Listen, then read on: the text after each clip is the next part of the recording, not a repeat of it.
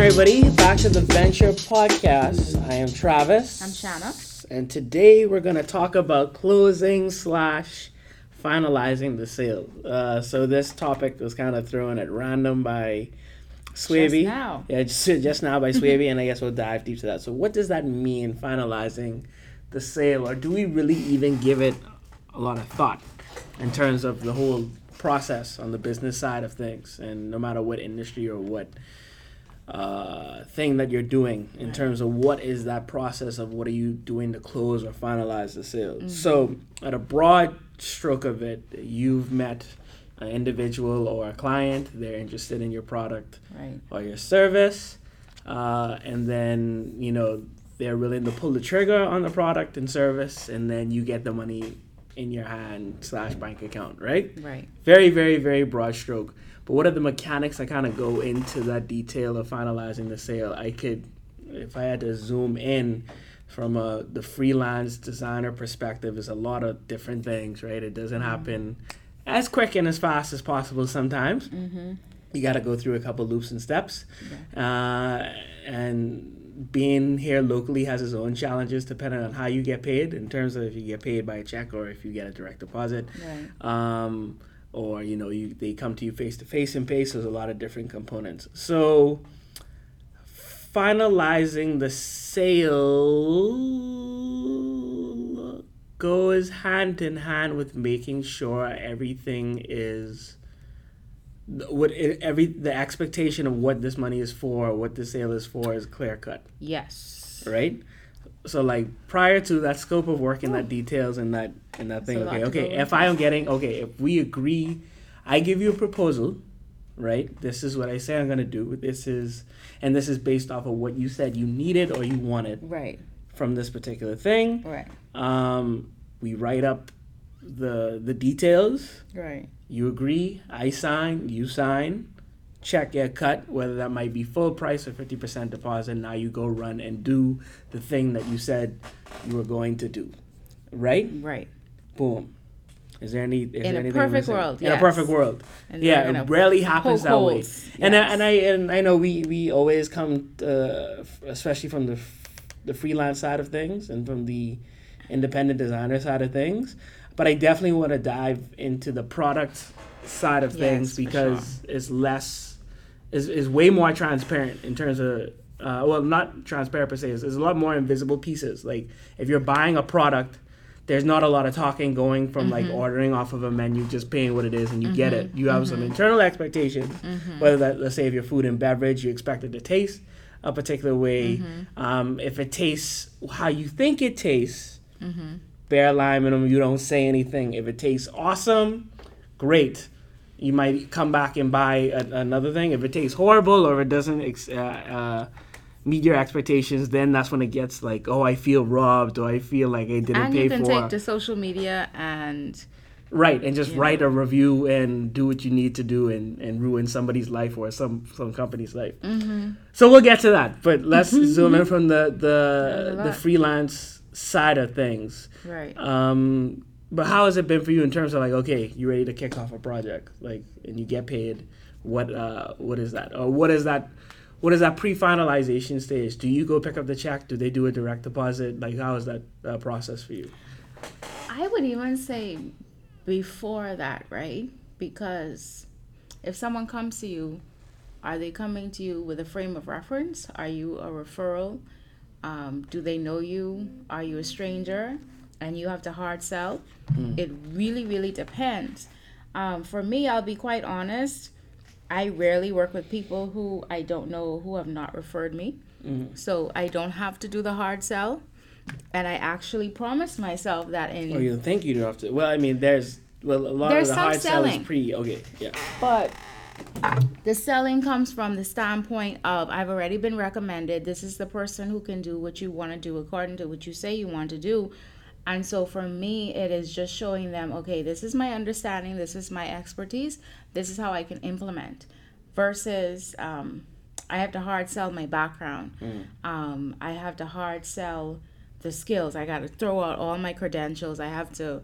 I don't have to do all that. And I promised myself that I would do way less of that at the end of 2018. Just, Now, that being said, for me, I've implemented contracts, I've implemented office hours, or just some standard, this is the expectation, this is when it's going to be delivered, this is how long this takes, these are the times that you can contact me, I will get back to you in X amount of hours, or whatever the case Kind may of your be. service level agreement or your terms and Yes. conditions and your Yes. Yeah. Now, Very interesting. Okay, perfect. Yes, I have another frame of reference. so we both, I send it to them, they look over it, they can ask me any questions, I can set up another phone call or meeting if they want to go over it. And then we sign. Once the signing happens, I do not start work until I get a deposit. Now, sometimes that may happen together. Sometimes it may be they sign and then they get the money, the deposit to me later, like a day or two. However, I do not start work. I have learned the hard way not to start work before I have that money in my bank account or in my hand. I will go and pick up a check, but it's not going to be for $70. I pick up a check for $500, $1,000, however much. If it's smaller than that, you could do a direct transfer yourself, or you could give me cash. We can meet up. I'm not driving across town for X amount of money. That's my thing. So yeah. Vibes. It's kind of different for me. It's case by case basis, but I think that case by case is aligned by what clients I get from referral. Yes. And then like brand new clients who don't know anything about it, but maybe high level view. Oh, who do you say is one of the top people in your frame of mind that you would go to and be on that list? Not really like a referral. Okay. In terms of like, hey, I work with this guy, very good guy. Trust Which you me. get a lot of. Yeah. And a lot of my business is referrals as well too. Yeah. But every now and again, it's like a brand new person who's never met me before, Right. and then you kind of have to go through that Yes. spiel of why first and foremost before actually finalizing it. So there's a lot more steps in place. Yeah. A lot more goodwill you have to build along that time in terms of that trust, in terms of that relationship that you are starting to forge. Yeah. So yeah, all those things got to get ironed up before then. Again, some red flags still pass the mark after the finalization of the sale, but it's important to kind of establish that. Now, one thing that popped in my mind, interesting enough, as you started this, in terms of terms and conditions and uses, right, which I have not thought about before at this particular point, but in relation to the same work I do. So a lot of the e-commerce related side of work things, you have one of the requirements in any e-commerce site, especially if you tie to a gateway talking to a bank, is that they have privacy policy and terms and conditions policy. Now, by a show of hands, right? Who really reads these things? Like until you really have to, like something screwed, you got double paid, or you want a refund and stuff like that. You don't really read those things until they're necessarily there, but they are there. They're there. And I think the more human side of that is to talk about these service level agreements to know, okay, this is how I work. These are the expectations that work. But even either or for the privacy policy and the service level agreement, it's important to have, but strangely enough, it isn't like the super forefront of the business deal unless you really need to, unless you, the business, have the full responsibility to make it 100% clear forefront of your process before you go any further, right? I think a lot of I would venture to say the majority of people have these hopefully have these written in contracts and agreements, but they kind of blow past it. Same thing with you downloading a software or adding a plugin and that window pop up that you never read. But it is there. To it automatically. Yeah, but it is there. It is there. Yes. And I think because of the nature of business being relationships in general, it's very important to kind of know that. At least your process knows that by the back end, and that's communicated. But how does this tie back into the finalizing of the sale, right? And I think on the super high level side of things, you worried about maintaining the relationship currently, but I think it is possibly more important for the longevity of the business that you maintain these systems and processes in terms of finalizing the sale, right? Right. So let's say you do one deal, you finalize it, boom, but for some reason, one way or the next, whether it might be your fault or the client's fault, the business goes sour, right? Okay, how can you learn from that? One, and two, could you take that lesson and make sure it doesn't happen again? And this is why Right. I have implemented service level agreements. But it always evolves. It's something that It always evolves. I did not start out that way. However, I wish I had, even if it's just a one pager with basic expectations, because if you don't have things in black and white, and yes, a conversation is great, but it can be a he said, she said at the end of the day. When you have things in black and white, my standpoint, and I explain it to clients, is that protects you and me. We could always refer back to that.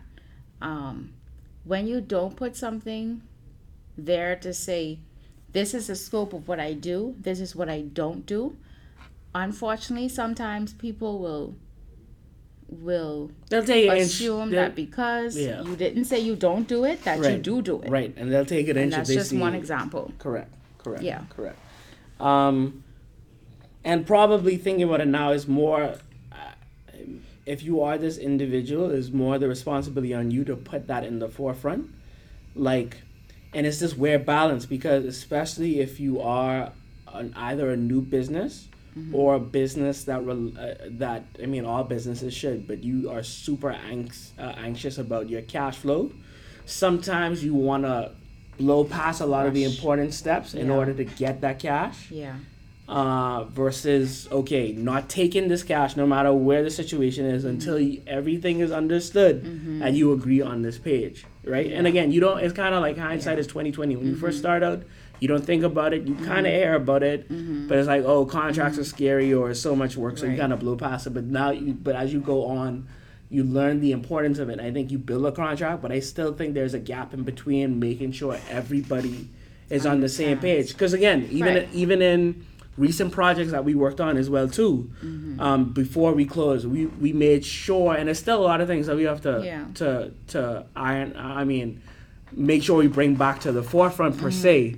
But there were steps that we said, okay, wait, let's do this again before we suggest this point or we go to this step.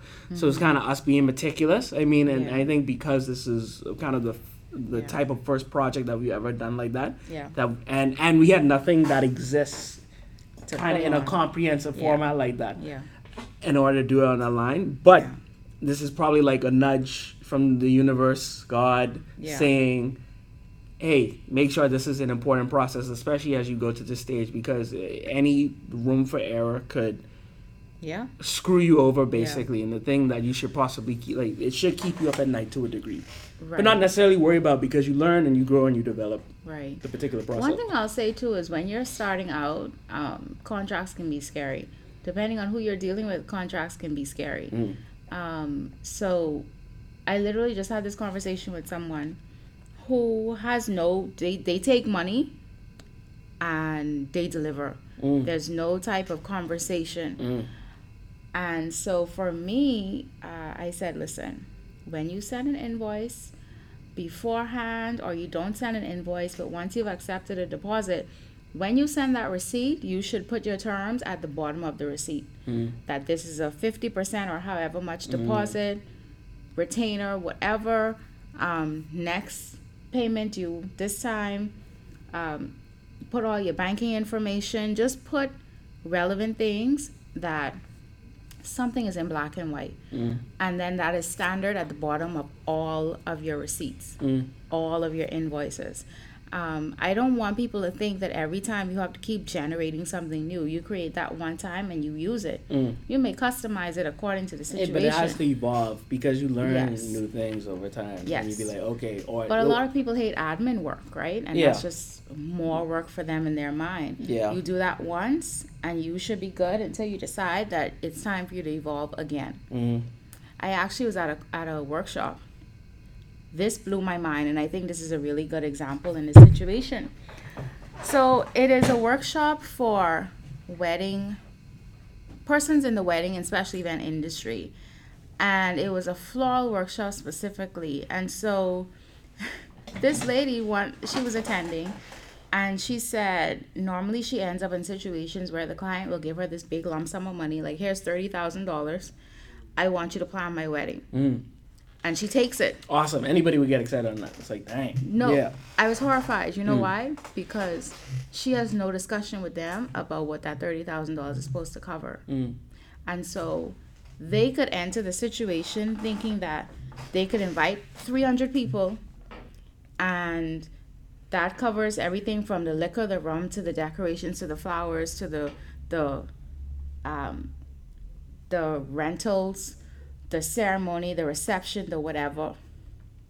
She could easily end up having to go in her pocket to make up for their expectations that they end up communicating towards the end. Because there was no conversation about what this $30,000 covers. So in their mind, they have nothing else to do. They have nothing else to discuss. They have nothing to...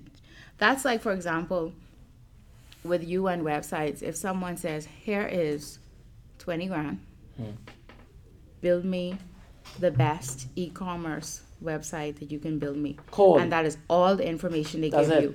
And you sitting there like... They just want it done. I don't even know what industry you in.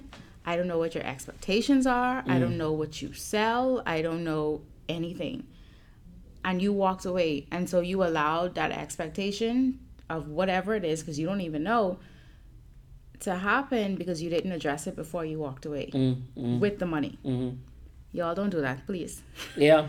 And again, it's that it's a fine line between good faith and overexerting yourself.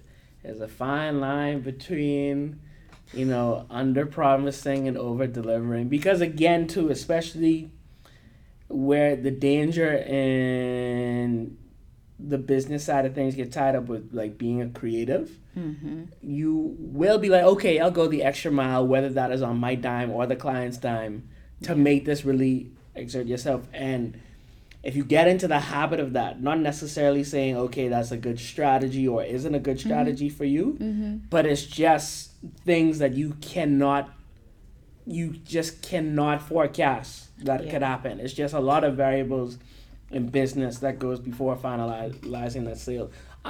Where in industries like this are completely different from like a product or a service. So let's say if you go to Starbucks, you order a coffee and you get a coffee, right? It may be good. If it isn't exactly how you wanted it or horrible, at least Starbucks, to a degree, the baristas will accommodate you and they'll make you another cup. Not necessarily free of charge. It costs the company something, but the sale technically, to a degree, isn't finalized until you are satisfied with the product that you got on that line. And it's just the nature of that product that you could do those things. Something more tangible with, let's say, an iPhone or like some type of cell phone. Once you pay for it, you get it. If you buy a warranty, which means if you buy the permission to kind of change or exchange it back, then it's all gravy. But if you don't have that, then it's kind of implicit that, well, something wrong, luck buck if you ain't particularly covered, and they kind of build in a particular way.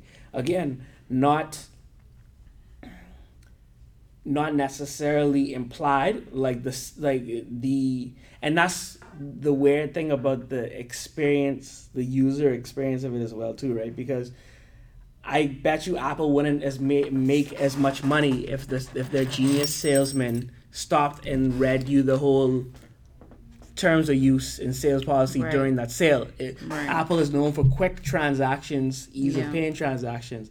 But again, those terms of use and policies exist somewhere in the universe. They do. Right? And in some way you have to seek them out, right? Right, exactly. Yeah. But it's just, they're invisible things implied that, okay, this is how things operate. Right. Or I don't ever have or people are so familiar, and this is the I know I'm going on plenty tangent, but this is the genius of design and branding, right? Because I guess some of those terms of use in sales are already implied in the brand because it is known as such a great brand that rarely gets anything wrong. to a degree. So it's some To a scary, degree. scary things. There's some scary things But happening, again, scary though, invisible things. so let's go back to Starbucks, right? When you enter a Starbucks establishment, you are already agreeing to certain things that you don't even know about per se. Right. You maybe could find it out if you go on the website and read their terms when it comes to what happens when you step into property and whatever else.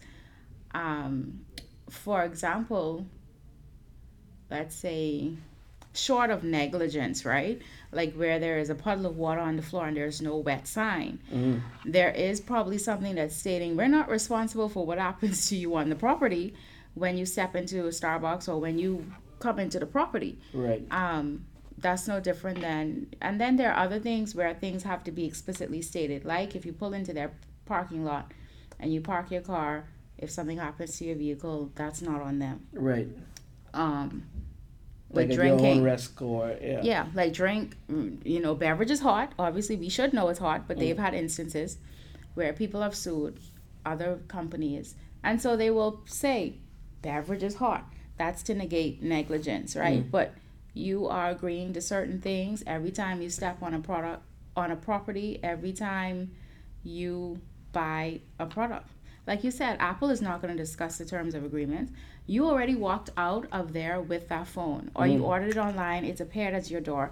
Then you have to sign in electronically online to register it, for example. Then you are accepting their terms once you already have the product. I think as service people, though, it's different. And it has to be different in certain ways. Number one being, we're not Apple, we're not McDonald's, we're not whatever. The expectation is different, especially if you are perceived as an individual.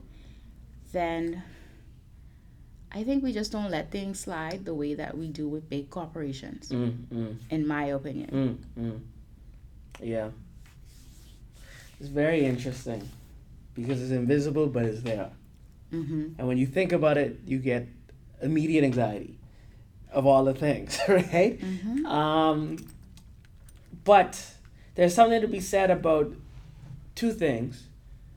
One, being the type of business that, to a degree, builds a brand that has an audience that already has that baked-in expectation, as well as you, the business, if you are a service industry, picking and choosing your clientele, not really working with everybody, like really paying attention to if this is a relationship, who am I working with? Is this a relationship that not only that both of us could benefit from, but let's say if human error does exist, there's some leeway in terms of correcting it. What is their reaction? Yeah, what is their reaction that you could kind of bounce back and kind of rebuild that relationship in a worst case scenario, as well as the semi-finalization of the sale, that if you do mess up, right, do you have mechanisms in place to correct the situation, i.e., if your coffee doesn't taste how it is, could I make you another cup of coffee off the line? And maybe there's some economics in that in terms of like, what does that really cost? Like it may, I mean, and this is just throwing out random figures, right? A cup of coffee to Starbucks might cost 85 cents when it costs 5 cents to the individual, right? So if the individual doesn't like that first cup, you don't lose $5. You just have to do another 85 cents, right? Now, if it happens 4 or 5 or 6, 7 times, then you get in the expense thing of this being more trouble than it actually was. But it doesn't cost anything to that individual, right? So you do what you do to make the client happy in order to finalize the sale, which if you don't, it could be way more expensive down the line because now they take that disappointing $5 a coffee and now they telling everybody, and then you lose $30 from their close friends in that line. So there's a lot of, I guess the biggest takeaway from that finalizing the sale, there's a very invisible area before it actually takes place that you have to take consideration with. And if you kind of zoom past it, or if you don't pay attention to the interactions that you have currently as you finalize the sale, there could be a lot of room for errors that you could improve over a period of time. So backing up to when you said goodwill, right? Let's touch on really quickly how you can build up goodwill in the finalizing sale before the money has been exchanged, before the agreement has happened. Um, so, for example, one of the things that I do, whether it's a referral or a complete stranger, in that initial consultation meeting, of which usually the next step is, yes, I want to work with you, I give value. So it is, okay, this is what I want my business to look like. This is, okay, so cool. Then that means you need to implement these things. And so I'll say, okay, well, you can implement this software and you can do this service. And why not consider doing this? Okay, so for them, I'm already showing, I'm giving information for free. Whether or not they finalize with me, if they're taking notes, I already told them what to use. I already told them what they could do. Now, with my clients, though, the vast majority of them are not prepared to do it on themselves or to set it up for themselves, and that's where I come in.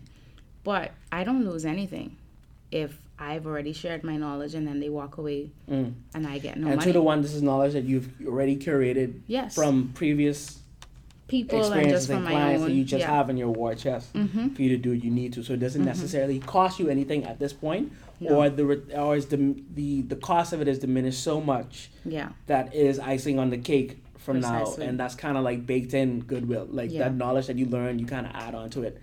Another word for it could be your expertise. Yes. To a degree, right? Some people also take the model of under promising, over delivering. So only really giving a cap of what they give the clients, right? And then they have their own secret things that they put into that to the final product, and then they're like, oh wow, this is amazing. Right?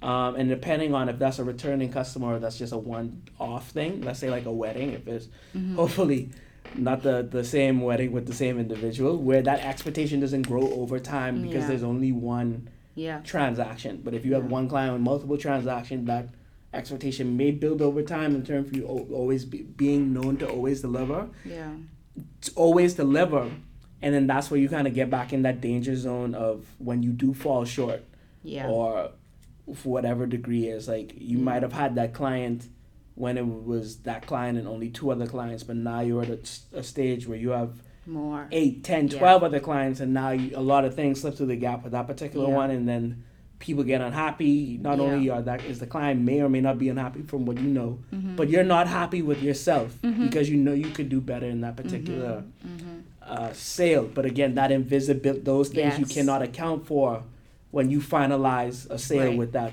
because new variables are in place, even though it's the same business and the same client. Very interesting. Yeah. Anything else to add to closing the sale?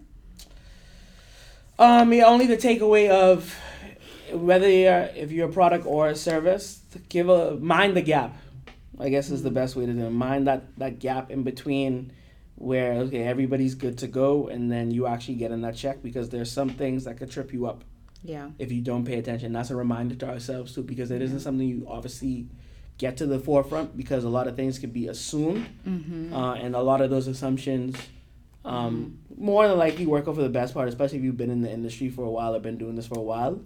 Definitely could trip you up if you're new and haven't thought about it, and could possibly trip you up as the business, as the activity scales, as your business scales. So it's something to always reconsider, no matter what level that you fall into. That's it. All right. Well, my takeaway is don't let assumptions kill your business. That's it. Vibes. Vibes. Yeah, man. Thank you very much for tuning in. As always, these episodes are recorded at Venture Co-working, number 17 Rosetta Street, where we are tools, spaces, and resources for entrepreneurs. Come on in, let's jam. We have office spaces available as well as general membership available. And if you are hearing this and if this gets published before then, we have an anti-office Christmas party happening on December 13th. I think that's Friday. Come through. Is the anti-office Christmas party. It's not your average office party, but it'll be good people you could vibe with, and we'll have fun. And you could probably that'll be your pregame stop before you do more important things, I guess, for the evening. But we're happy to have you and join us. As always, I am Travis. I'm Shanna. And thank you for tuning in.